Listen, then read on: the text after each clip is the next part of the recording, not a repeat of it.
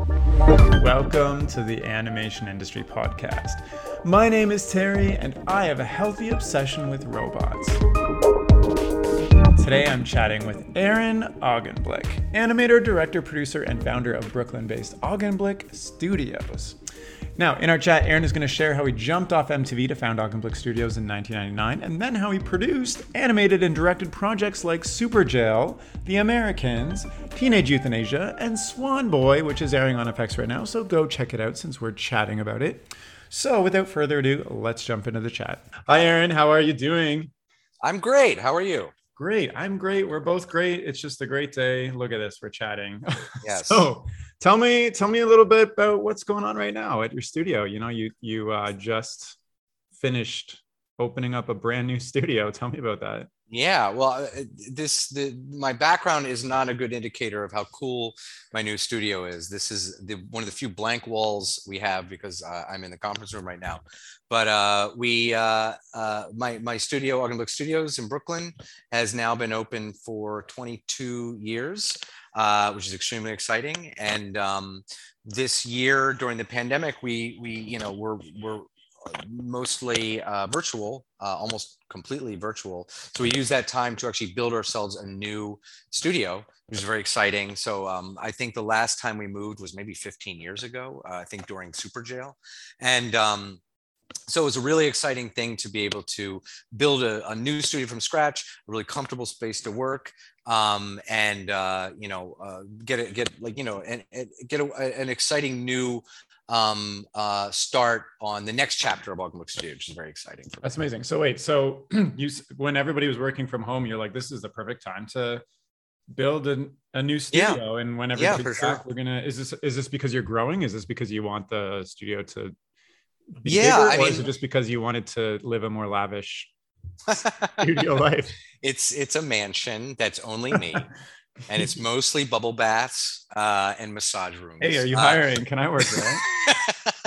No, it was a couple of things. One, I've been dying to build a new studio because we've learned a lot with the way that we do things in the past 15 years since we moved last, and honestly, the past 22 years that we've been operating. So I've had a lot of ideas percolating about what my dream studio would be, combined with what I think is going to be a major sea change in the industry, which I'm happy to talk about in depth. Well, tell me about that, because so like the old way, your studio, what was the culture / space like versus why did you rebuild and where's the future going?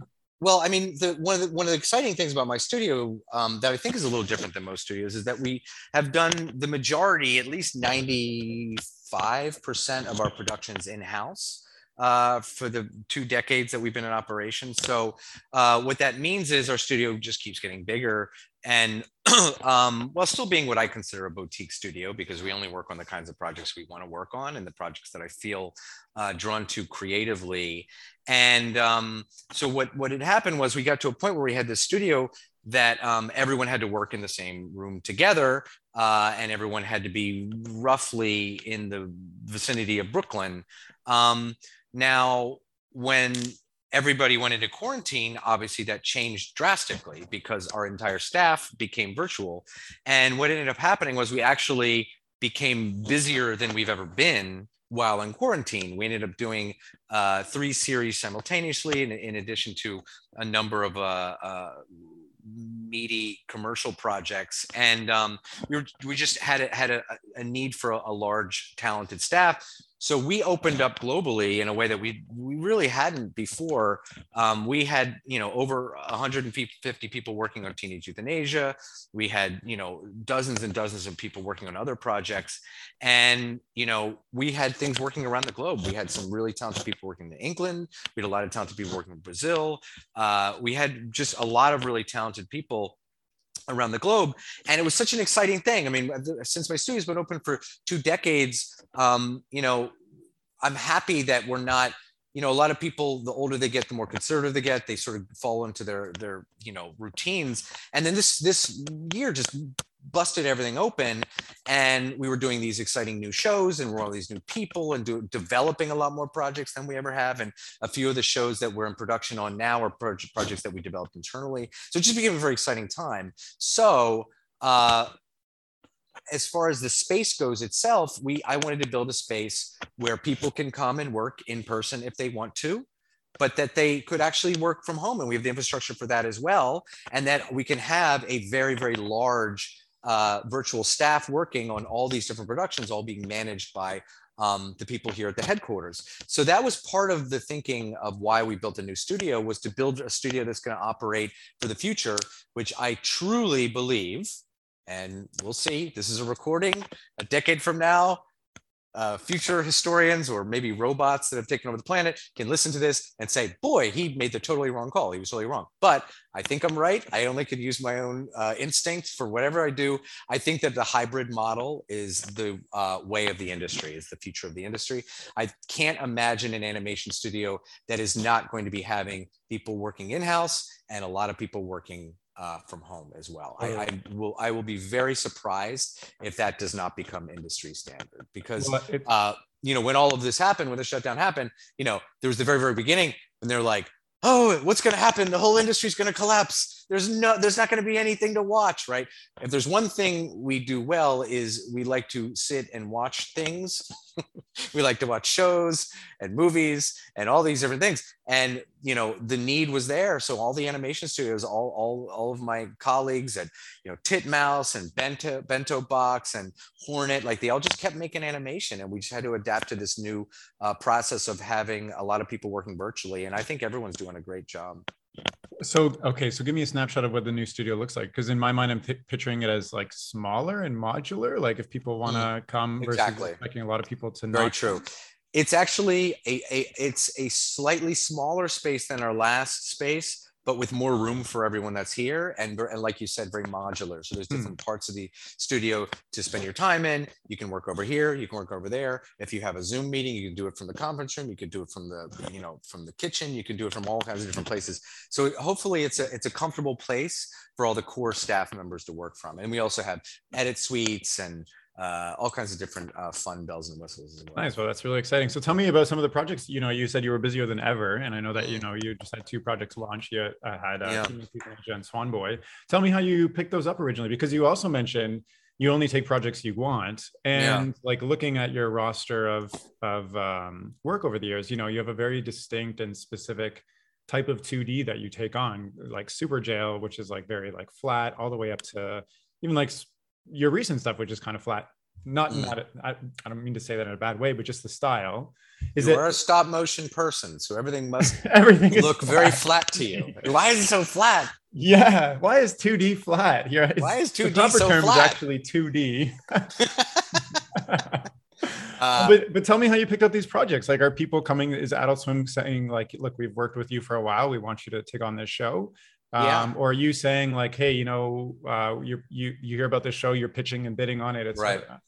Both happen. I would say the majority of the work that we do at the studio are projects that people come to us with, usually at the beginning stages, where we get to envision how everything's going to look, how it's going to move, what's the tone of the show is always really important to figure out early on.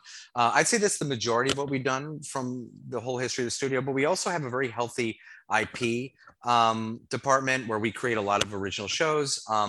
One of the things I'm very excited about that we did in the past year is I've been developing some kids material. We've done mainly adult shows. And one of the things, obviously the majority of my inspirations were all things I watched as a kid, from, cartoons on Sesame Street, to Looney Tunes, to Disney, to all the usual suspects were my biggest inspirations as a kid. Also a little G.I. Joe and Smurfs and that stuff too. But I love animation. I love kids animation, and it's something I haven't gotten to do enough of. And so we started a sister studio called Future Brain Media that focuses all on kids programming. And there's a show that I created that I don't know if I can even say the name of yet, but I've been working with PBS on a brand new series that was something that I created that I am so excited about, and will be hopefully talking more about in the very near future. So that's something we've been working on that I've been excited about. Teenage Euthanasia was a project with PFR, and that it was created by Allison Levy and Alyssa Nutting. And Allison, I know from Wondershosen. We did a show called Wondershosen together that she created with John Lee and Vernon Chatman for MTV, and we were the ones that did all the animation. If you're not familiar, it's like Sesame Street on acid, and it's a lot like Sesame Street. There were puppets and clips and variety show, and we did all the animation and the graphics for it. So I knew them from all the way back then. We've always stayed in touch. I love everything they do. Xavier Renegade Angel to Shivering Truth. I just love everything they do. I think they're geniuses. And Allison created this show and came to us pre-pandemic. We created the pilot over, almost 2 years ago for Adult Swim. And again, developed it, the visual style, the tone, worked really closely with Allison for that. And we did the pilot pre-pandemic, and we went into production shortly after the quarantine. So you're giving me like so much. I don't even know what to ask you or where to start. Stop me anytime, because I'll blather on forever. Stop. Okay. So I have a few questions. One of them is have a buzzer. Shut up. Shut up. Please. Shut up. Please. Please. Did you create the pilot before you pitched it for Teenage Euthanasia? Like, were you that He confident? had already had, I think, the concept picked up for pilot. Gotcha. From Adult Swim. Because like what was the selling? Because people are pitching Adult Swim all the time, blah blah blah. Like, what was the selling feature of this show? I think when she sold it. Well, I mean, they have a really close relationship. I mean, they've done at least 3 or 4 Adult Swim shows. So like, we'll take anything you make. Kind of. They have a very. I mean, they have a great track record, and they make some of the smartest, weirdest, funniest shows. And so. I think it was picked up on the concept, and I think early on, Abby Jane, who's the art director, they had actually met Abby before we even got involved, and she had done a lot of sketches of the style and what the characters would look like. So I think it was picked up at that level. Okay. And then when it came to us, it was more about, okay, we have this rough idea of the way it's going to look and what the characters look like. What does the show look like and feel like? And there's just so much in that. Can you give like a one sentence of what the show is for people who might not have heard of it before? So Teenage Euthanasia centers around a funeral home, and it's about a mother and daughter. Trophy is the mom and Annie is the daughter, and Annie's name is short for euthanasia. Her mother named her Euthanasia because she was so annoyed by having her. And it's essentially about a mother and daughter. So the mother was a wayward, wild child and was a very a deadbeat mom, and ended up dying, and her body was shipped back to the funeral home, back to her daughter who lived there. And through a freak occurrence of the daughter's tear coming from her eye and hitting the corpse, and lightning striking, and then embalming fluid, all connecting at the same time, she came back to life. So now she has a second lease on life. She is a living dead person that has beetles that live inside of her body, and she has death powers. But really what she's concentrating on is she really wants to mend her broken relationship with her daughter. So it's and I may be the worst person to pitch this show. Allison and Alyssa would do a much better job. But so that's basically what it's about. There also is they live with her mother, Baba, who's Annie's grandmother, and also Uncle Pete lives there as well, who's Trophy's brother, who has a lot of Oedipal issues. It's a very dark comedy. It's also post-apocalyptic. It takes place in a post-apocalyptic Florida. And so Florida is a big character in the show as well. But, I think there's a lot of, madness and weirdness and surrealness and fantasy. But I think essentially it really is a story about a mother and daughter and their close family, and trying to, be a family and be close together while the whole world is sort of trying to tear them apart. Sounds horrifically cute. And also, I think you did a good job of making it sound. I tried. It's very complicated.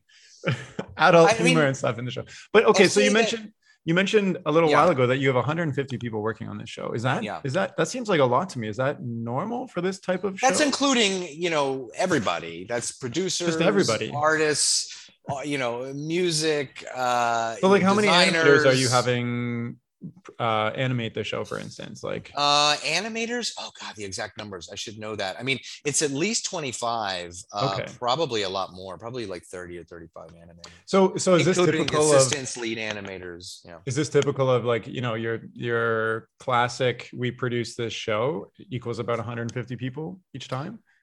This was a lot. It was pretty fast, and it was a brand new show, so we ended up having to bring a lot more people as the year went Hmm. on. Also, was doing it in quarantine, and we've found quotas tend to be a little lower in Hmm. quarantine with people working from home. So we definitely bolstered the team as the year went on to make sure we got the show done on time, and it looked amazing. But things fluctuate. The type of you have to treat every production, for what's best for the style of the show, the style of the humor. And this is a complicated show. There's a lot of characters, there's a lot of locations, there's a lot of storylines. It's one of the more complicated shows that we've ever produced. So this one definitely took a lot of people. But another thing I have to point out is like this was an in-house production, and I know that sounds strange because I just talked about the fact that we did it virtually, but this isn't a show that was shipped overseas to any other company. This was done completely here, largely in New York, and that's rare as well. But so it takes a lot of people to make a show like this. Amazing. Is that what you just said? Is that part of the criteria of how you pick your projects? Like what makes you pick a project and say no to another project, I guess? Um, I mean, it has to, number one, it has to be a show that I'm interested in, a type of show that I would watch. You know what I mean? Yeah. So, and it needs to be something that seems exciting to me and new. I don't want to just do the same thing over and over again. It's funny because you said you're like, oh, your studio has such a style, but the two criticisms I get about my studio, having been open for 2 decades, is I've had some people say, how come all of your shows look the same? And I've had other people say, how come your studio doesn't have its own style? Do you know what I mean? I've heard both. You know what I mean? Okay, interesting. Because it's true that like, you're right. The one, through line is that we like 2D cartoons. I like hand-drawn cartoons. I love the history of animation. So obviously I'm very influenced by, everything from, Fleischer to Disney to Winsor McKay to Iwerks to, Bakshi. I love all that stuff. Prit Parn, foreign animation, but I'm also, heavily influenced by underground comics and things like Chris Ware and Robert Crumb, and Daniel Clowes and Art Spiegelman. Like I love all that stuff. So there's all of these influences that influence the type of work we do. But I like to think that, every show we treat differently, and then like, as much as we have a through line of doing 2D animation, that's influenced by comics and animation, there's a different look to, like you said, you mentioned Super Jail. Super Jail was meant to look like, a 13-year-old boy was sketching in the margins of his textbook and making everyone in his class, getting ground up in a meat grinder. You know what I mean? So like, there was like that kind of look. And then there's things like we just finished, another project that we did during the quarantine was, we did the animation for Headspace, for Netflix. Where all of our influences were, fine art, things like Magritte and Matisse, and surrealists and abstract painters. And we wanted to have this very meditative, painterly, abstract look that moved very slowly and very hallucinogenic. And that was meant to be conducive to meditating, right? And to calming down, right? You don't want meat grinder style for meditation. You couldn't pick two more different shows from Super Jail where people are stabbing each other in the face, and then Headspace where you were meant to watch it and fall asleep or meditate or feel better. Two very, very different shows, both hand drawn, both 2D animation. And there's a large spectrum of work that we do. We just finished Death Hacks, which was meant to evoke Looney Tunes meets EC Comics, and Ugly Americans was our delving into like horror movies, and there's just a lot of different things. And the Jellies, had this, very, very, very surrealistic cartoon musical look. So there's a lot of different things that we do, and all of these are things that I'm interested in. So for every time we do something, it's always like, what's something that we could do here that could be exciting and a little bit new. Fair enough. I guess I have to take my comment back then. But okay, so when you say like when you say Ogden Blick Studios picks, are you talking about Mr. Aaron himself chooses which shows do you not work on? Largely, but largely, but I also have, a core team here of like my best people, my favorite people, like creative directors, and all together, like, we all have a say on what we're working on. So tell me about, running a studio for the last 20 years. Like, what is your role? Because I know that you do animation and you also do the business side, and you do podcasts once in a while. I do.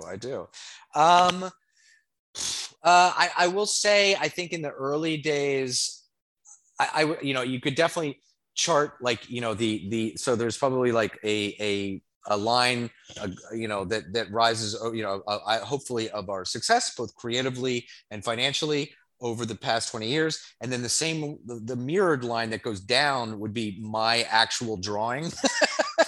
Yeah. So the more we do, the more success we have, the less I draw. So I don't know what that means about my talent, but I still draw a little bit, mainly like sketching for people and inspirational and things like that. But there was a point when I would like design whole shows and do animation on shows, and that in the early days, I'd say the first decade was a lot of that, was a lot of protecting me drawing on the shows that we were doing. But there gets to be a point where creatively, for one thing, there's two things. One, I think, to be realistic and humble, I think is important. And like, the more I go and through my career, I'm like, wow, there's so many people that do things way better than me. It's like I meet these talented people. I'm like, wow, you're a way better designer than I am, or way better animator than I am. So I meet a lot of really talented people that I want to work with. And then the other thing is, creatively driving shows, which is what I love to do. I love to creatively drive shows. That's why I tend to these days, like, I never know what title to give myself on shows, but now I call myself a creative producer, which I think describes what I do, which is, I want to help make these shows happen. I want to creatively develop them, make sure they look, feel, and are as funny as they can be, right? And it's tough to do that. I mean, animation is so labor intensive that it's tough to do that when you're sitting and animating all day. So I tend to draw a very little bit, but I tend to develop and manage and work with people and collaborate with people a lot. That's the majority of what I do. Nice. So take me back to 23 years ago, Aaron. Like, what was the driving force behind starting your own studio? And like, what has made it a success over the years? Because, being an animator and being really skillful at animation is one thing, but there's a whole like business side that you also possess. So like, what was the drive to start what you're doing now? It's hard to even, remember what I was thinking when I started my studio. I think it was a combination of ambition and stupidity, right? It was like, I was very ambitious, and I had no idea how hard it was going to be, right? So initially, I mean, I did have, and I always have had, I think, honest impulses and motivations for what I do, which is that I'm an animator, I'm an artist, I love art. That's always my focus. It's always the creative drive of the studio is going to be the artwork itself. And I didn't start a business, as a business. I started it as a way to make art, and that's remained consistent. And and look, I'm also a strong businessman as well, because I do try to make sure and protect my staff. And to be able to continue doing the work that we do, you have to have business sense as well. So I'm not going to lie there. What was the tipping point from you working as like a full-time animator to then, quitting your job and doing things on your own? So I went to School of Visual Arts in the late 90s, and that's where I learned animation. I did a thesis film that got into a lot of festivals and was seen by MTV. and MTV offered me my first job, where I worked on a few different shows, including Daria. I worked on Downtown. I worked on a few late 90s MTV shows. And I worked at MTV for a couple of years. Enjoyed it. Met a lot of really amazing people that I've remained friends with to this day. That's where I met Chris Bernowski, who runs Titmouse. That's where I met Christy Caracas, who created Super Jail. Tunde Adebimpe, who I still work with on the musical side, from TV on the radio. I met at MTV. And I also just learned all about the way that studios make animation. And I was purposefully annoying to everyone there in that I made them move me around from job to job, because I just was very curious, and I've always been very interested in how animation is made.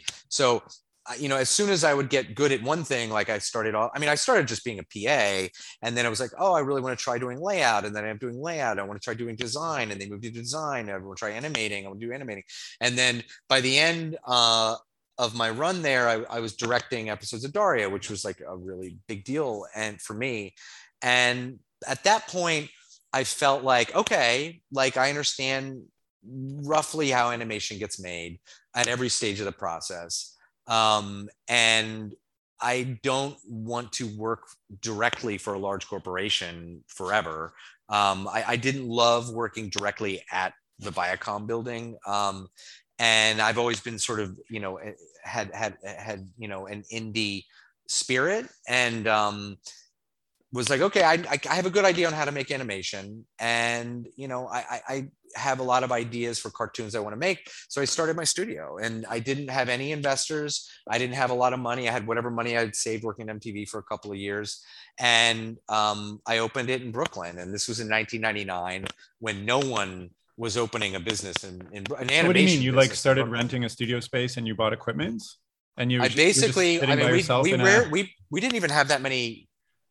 Like, we had one computer. We had a small little room. I think it was like 300 square feet. Had a couple of tables that we built by hand that people could draw on. Had a bunch of pencils and paper. And you're like, now animate. Yeah, now we're an animation studio. So how did you get your first client? There was, I think, technically our first client was Yvette Kaplan, who I had met at MTV. And Yvette's amazing. She directed the Beavis and Butthead movie. And she was doing some work with, I think, a show called Between the Lions. And we had met, and she kind of gave us our first job. She was like, hey, I like what you do.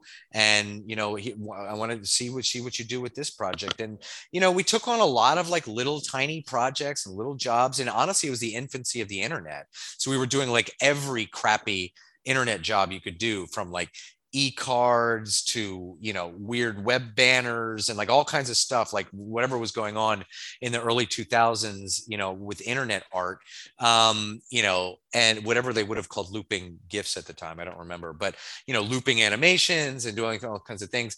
And we took every job we could possibly get, but for every job we did everything we could to make it great.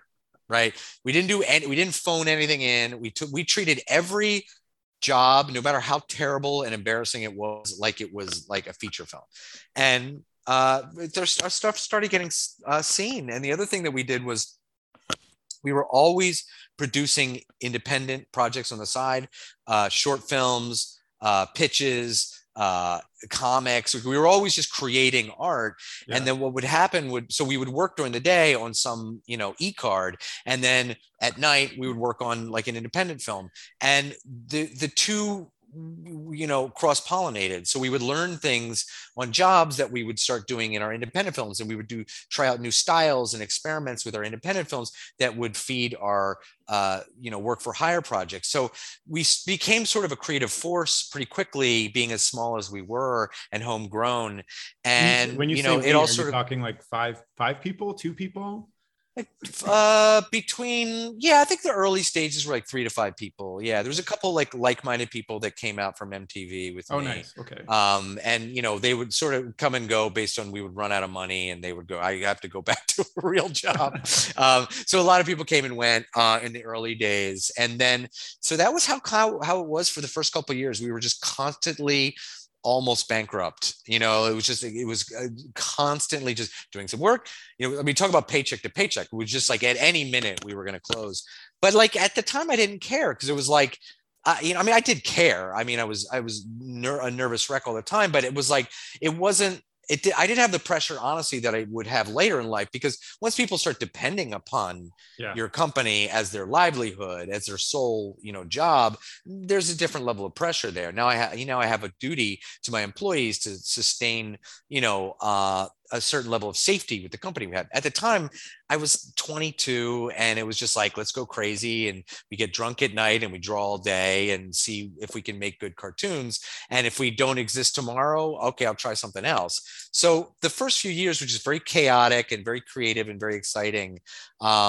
But we learned how to make animation, and I learned how to run a company the hard way, because I didn't know anything I was doing. Like, I didn't know how to, I didn't know anything about accounting or payroll, or how any of that work got done. But you learn if you want to, you can learn. Was there a tipping point for the business itself where things started to get more stable and you're like, now I feel good, now we can like grow, now now this is serious? Like, I'm hoping in the 23rd year that's what's going to happen.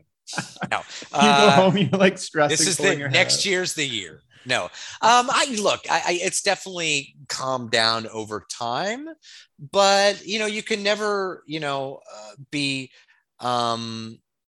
too complacent. It's like, I always, as soon as you get like okay at doing something, you got to keep things alive and try doing new things. You know what I mean? Like, I've seen, exactly. No, that's a good point. Like, it's like, a lot of studios went under at the beginning of the pandemic because they weren't willing to adapt to a virtual infrastructure. And for me, it was a no-brainer. And for, luckily, my staff, they're all scrappy, and they were all really willing. Like, really quickly, I think in 1 week we went from everybody working in a room together to everybody working from their homes. And that willingness to keep things alive, keep things exciting, try new things, I think keeps a company, actually will make a company have more sustainability than being overly conservative with everything that you do and just trying to replicate the same successes you've had in the past. Gotcha. So you've been eating, breathing, sleeping, even more than that, animation for most of your life. Like, tell me how that is. What are your thoughts on it? Maybe like, thinking about animation and doing animation every single day. Like, do you have any superior, I don't know, thoughts on superior thoughts on like, just animation in general, or like how to accomplish things, or animation theory, or whatever? Yeah. I mean, I love animation. I obviously, I love hand-drawn animation, and I'm so excited to see, because it's like having a studio that focuses on 2D animation. Every few years people go, oh, when are you going to stop drawing? You know what I mean? Like, it's just has always been like, from the day we open, it's like, oh, I hear they don't draw animation anymore. I hear they do it in computers now, like from my own family to people in the industry to they're network like, when execs. are you going to be unemployed by this? Everyone always, and you do stop motion. I'm assuming you must have the same experience, right? Yeah. How many times do people go like, oh, do you have to make this stuff? Like, can't you just put it in a computer? Don't they, they have computers that make these things now. I'm like, listen, I still want to work. I mean, honestly, what do you say when people say that to you about stop motion? I'm curious. It depends on who it is. Cause if it's my Uber driver driving me home from the studio, I'm like, oh yeah. Cause I was explaining like stop motion. He's like, oh, my daughter loves Frozen. And I was like, right. Not the same thing. So no, but different thing. For me, that's a big question, like, a big thing that I've been tackling is why stop motion. If computers can do it, mimic textures, why even bother doing it in stop motion? And a big thing for me is like, the story has to specifically be for stop motion. I want the audience to know this is real, that they can like reach out and touch it. There's certain textures that you can't really replicate. But if the story is just like, could be animated 2D, 3D, or something else, or live action, then I don't think it should be stop motion. What in the story do you think is specific to stop motion over CGI? I guess it's kind of hard to give an example, but like when you want to tell the audience that this is a real thing. Like for instance, like I just animated an Ultra City Smiths, and part of the show, the shtick, is that we're animating these like dolls, Right. like they're like puppet like dolls. And Right. if it was CG, you know, the audience watching it, part of like the humor and like the weirdness of the show comes through. These are just dolls essentially that are being animated. So like I don't know if that's a good example, but it's a question that I'm constantly trying to tackle, like why stop motion. For instance, with my own stuff, like I've been pitching around some preschool shows in stop motion specifically because I want to inspire kids to do like arts and crafts in real life, and to know that the thing that they're watching, they can actually like reach out, hold, touch, make themselves. Like that's a big part of what I want it to be, I guess. So there's almost a tactile quality to totally, stop motion storytelling that you don't get with CGI. And there's tons of stop motion that isn't really popularized, like stop motion in nature. You might see like some people like move around rocks on a beach or something like that. Like you can't accomplish that type of aesthetic. I'm fascinated by stop motion because I don't do it. And it's like, I feel almost like I do about live action, where I'm just like, you know, good luck with all that. You know what I mean? Because I appreciate it. And in some cases, there's some stop motion movies that are some of my favorite movies of all time. But it's really interesting to hear you speak about it, because I think it's very similar to what I go through with 2D, because I think it's the same thing. I think with 2D, it, you know, inherently should look like something that came from someone's hand. Right? Whether it's a painting, like we did Headspace, which is meant to, or we did a show called Losers for Netflix that was also meant to evoke, you know, painted illustration, or Teenage Euthanasia, which is meant to have like a very sketchy underground kind of comic style. It should feel like somebody drew it, like it was made by a human person.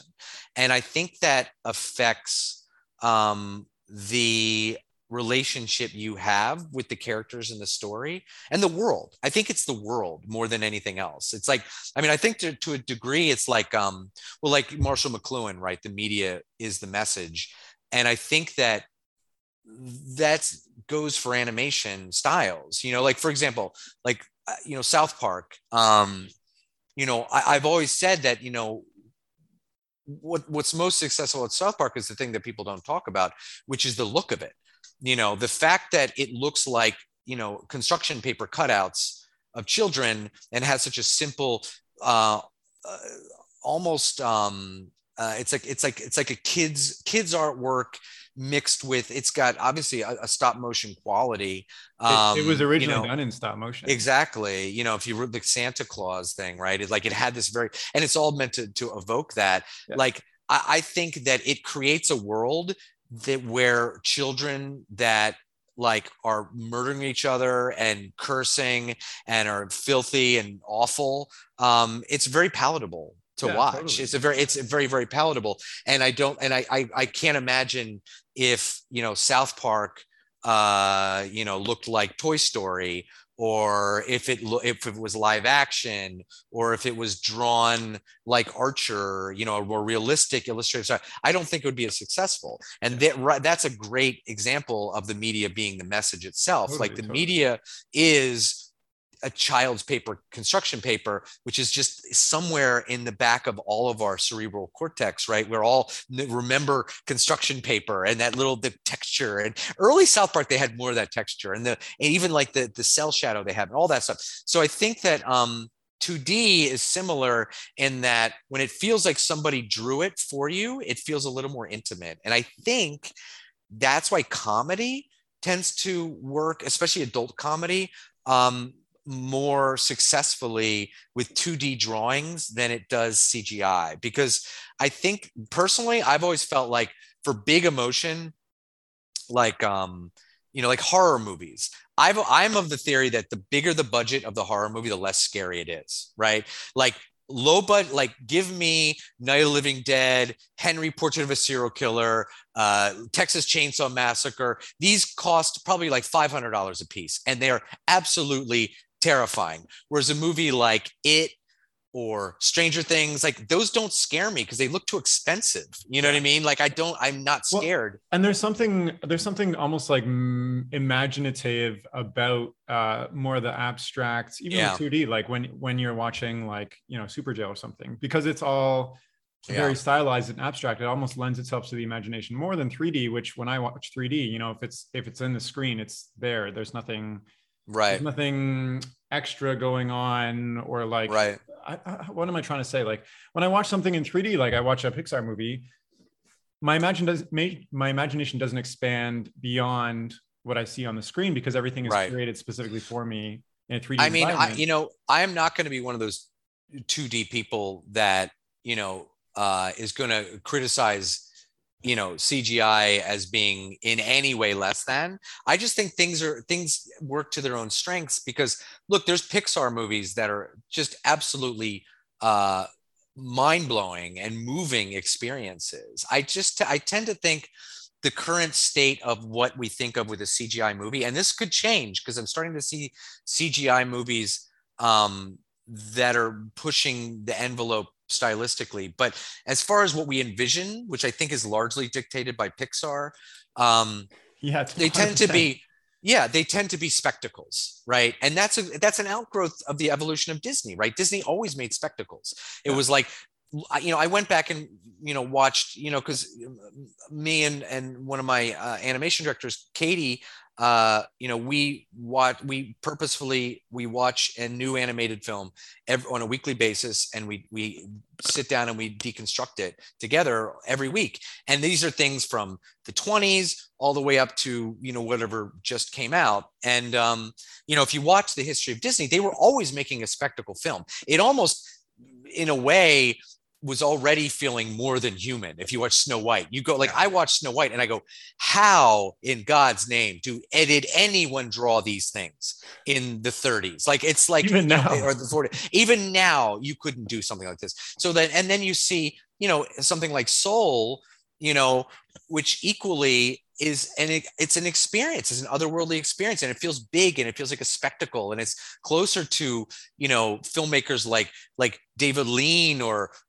Kubrick that made these like giant incredible films, or Spielberg that make these like incredibly large impressive experiences, right? That's very different than the experience of watching a Bakshi film or watching, Adult Swim or Superjail or things like that feel a little bit more intimate and handmade, like I'm having a direct experience. It's like, I think what, 2D animated movies and, at least the indie ones feel closer to things like, Jim Jarmusch, or Werner Herzog, or like indie filmmakers, than they do, big budget, like films, if that makes sense. Totally. And like, you can't really do independent giant films in CG because it would take your whole life. Like you got to do It's modeling. look, I've been and working on, you were asking what we're working on. One of the things that we're always working on is our feature film called The Adventures of Drunky, which is, we've been working on that for over 4 years now, because like you just said, it's not CG, but it's a feature film. It's a feature indie film, and it takes time. It is hard to make. It is so hard to make something. Well, and I think part of the thing with CG is you can go back and watch CG from 10 years ago, like Toy Story, whatnot, but it doesn't have the same impressive qualities. Like you feel like you've moved on, like, it's hard to watch. You can't like show a kid these days that and expect them to be blown away, right? But 2D, it's kind of timeless. Like you just said, you can watch Snow White now and still be blown away because I think we've had more distance, though, I will say, because it's true.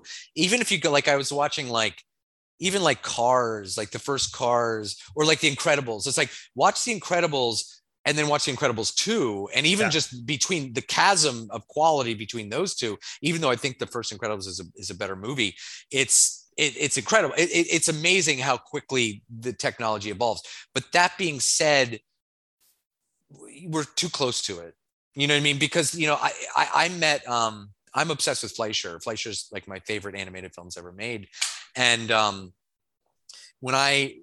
that took place in New York. They made Fleischer, the Betty Boop and Popeye was all made here in New York City. So when I was in college, a couple of my teachers either, were on the periphery of that era, You know what I mean? Whether, or at least knew some of the people that worked for Fleischer, you know, in the 40s. And they said that, you know, they were always confused why they're like, what do you like this stuff for? It's like, it's so dated. You know what I mean? And they said that, I remember Howard Beckerman was one of my teachers, and he's kind of a luminary here in New York as far as, you know, animation history. And he told me that the people that he met in the 60s that had worked at Fleischer in the 40s would hide that they didn't even put it on their resume that they worked for Fleischer. What? Because at the time, it was the 60s, right? It was like Yellow Submarine. Like that's what was exciting, right? 101 Dalmatians was all this kind of like weird, edgy stuff. And then so like this car, think about the difference between Yellow Submarine and Betty Boop. Like Betty Boop seemed corny. He used the word corny. He said, oh, they all said like this stuff was too corny. Like the gags were kind of corny and silly. Like everybody was on acid and smoking weed, Bakshi, like all this stuff was coming in that was like all this counterculture stuff. So these cartoony, you know, people, you know, animals bouncing around on the street, you know, and having a light bulb pop out of the head seemed really corny to them. So they would hide the fact that they even worked there. Right, to get a job. Animator. Yeah, they're probably these incredibly master animators. You know, I remember hearing stories that Tex Avery at the end of his life couldn't even get hired because people felt like he was too dated. So my point is only that, like, you know, give things enough time. Like, I'll bet you people will at some point will look at early CGI with the same way we look at like early, you know, Fleischer of iWorks, because it's like the older it gets, it actually gets kind of interesting because it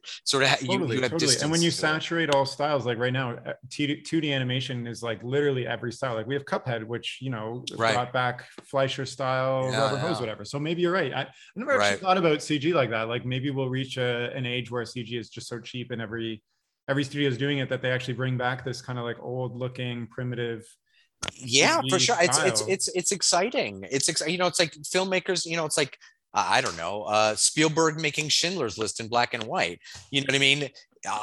He obviously wasn't doing that because it was the latest technology. Yeah. It just, it probably gave the film a tone that brought you back to that era in a way that this brightly saturated modern looking film wouldn't bring. So, you know, again, the media is the message. And I think that, you know, you're going to see a lot of that, and and I'm seeing it a lot more in experimental films, and definitely a lot of films coming out of Asia where they're taking CGI and they're treating it in different ways. Honestly, even the new SpongeBob movie was interesting. The way they treated that, the way they treated the CGI in that in a much more cartoony approach than you see in like the you know in your Pixar and your totally loved it. They took a very like stop motion / 2D. They did a lot of low frame rate, and that's really it made it super like just fun to just watch. Like you don't even need to listen. I'm just there for the smear and whatnot. I'd love to chat all day, but you know, this is maybe a good point to end off on. Is there anything else that you wanted to share as we're kind of wrapping up our chat?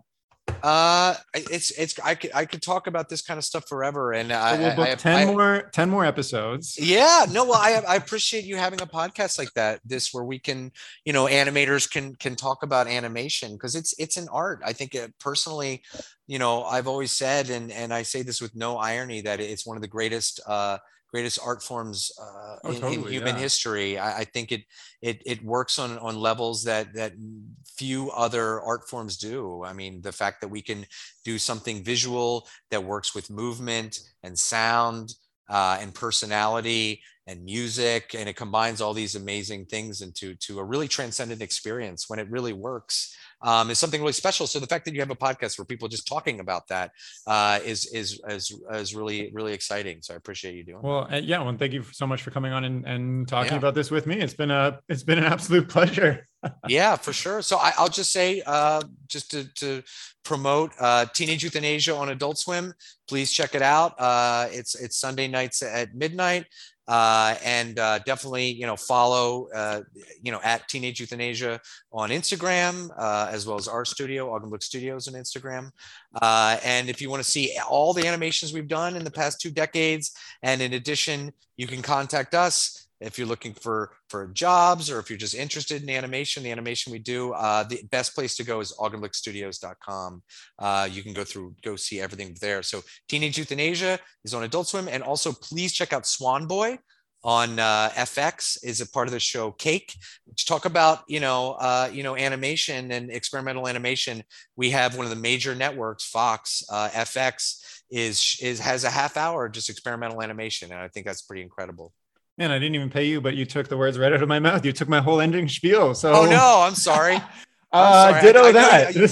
I did. That's all for now. Thank you so much for listening. I love to talk about animation, and clearly I love to promote too. So, well, Terry, this was awesome. Yes. And if you're listening, I will include all those links in the description of the chat. So thank you so much for checking this out. And that's all for now. Great. Goodbye. Thanks a lot.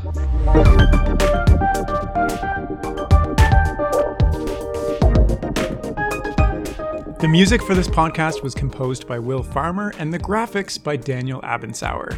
I encourage you to look them up if you enjoyed their work.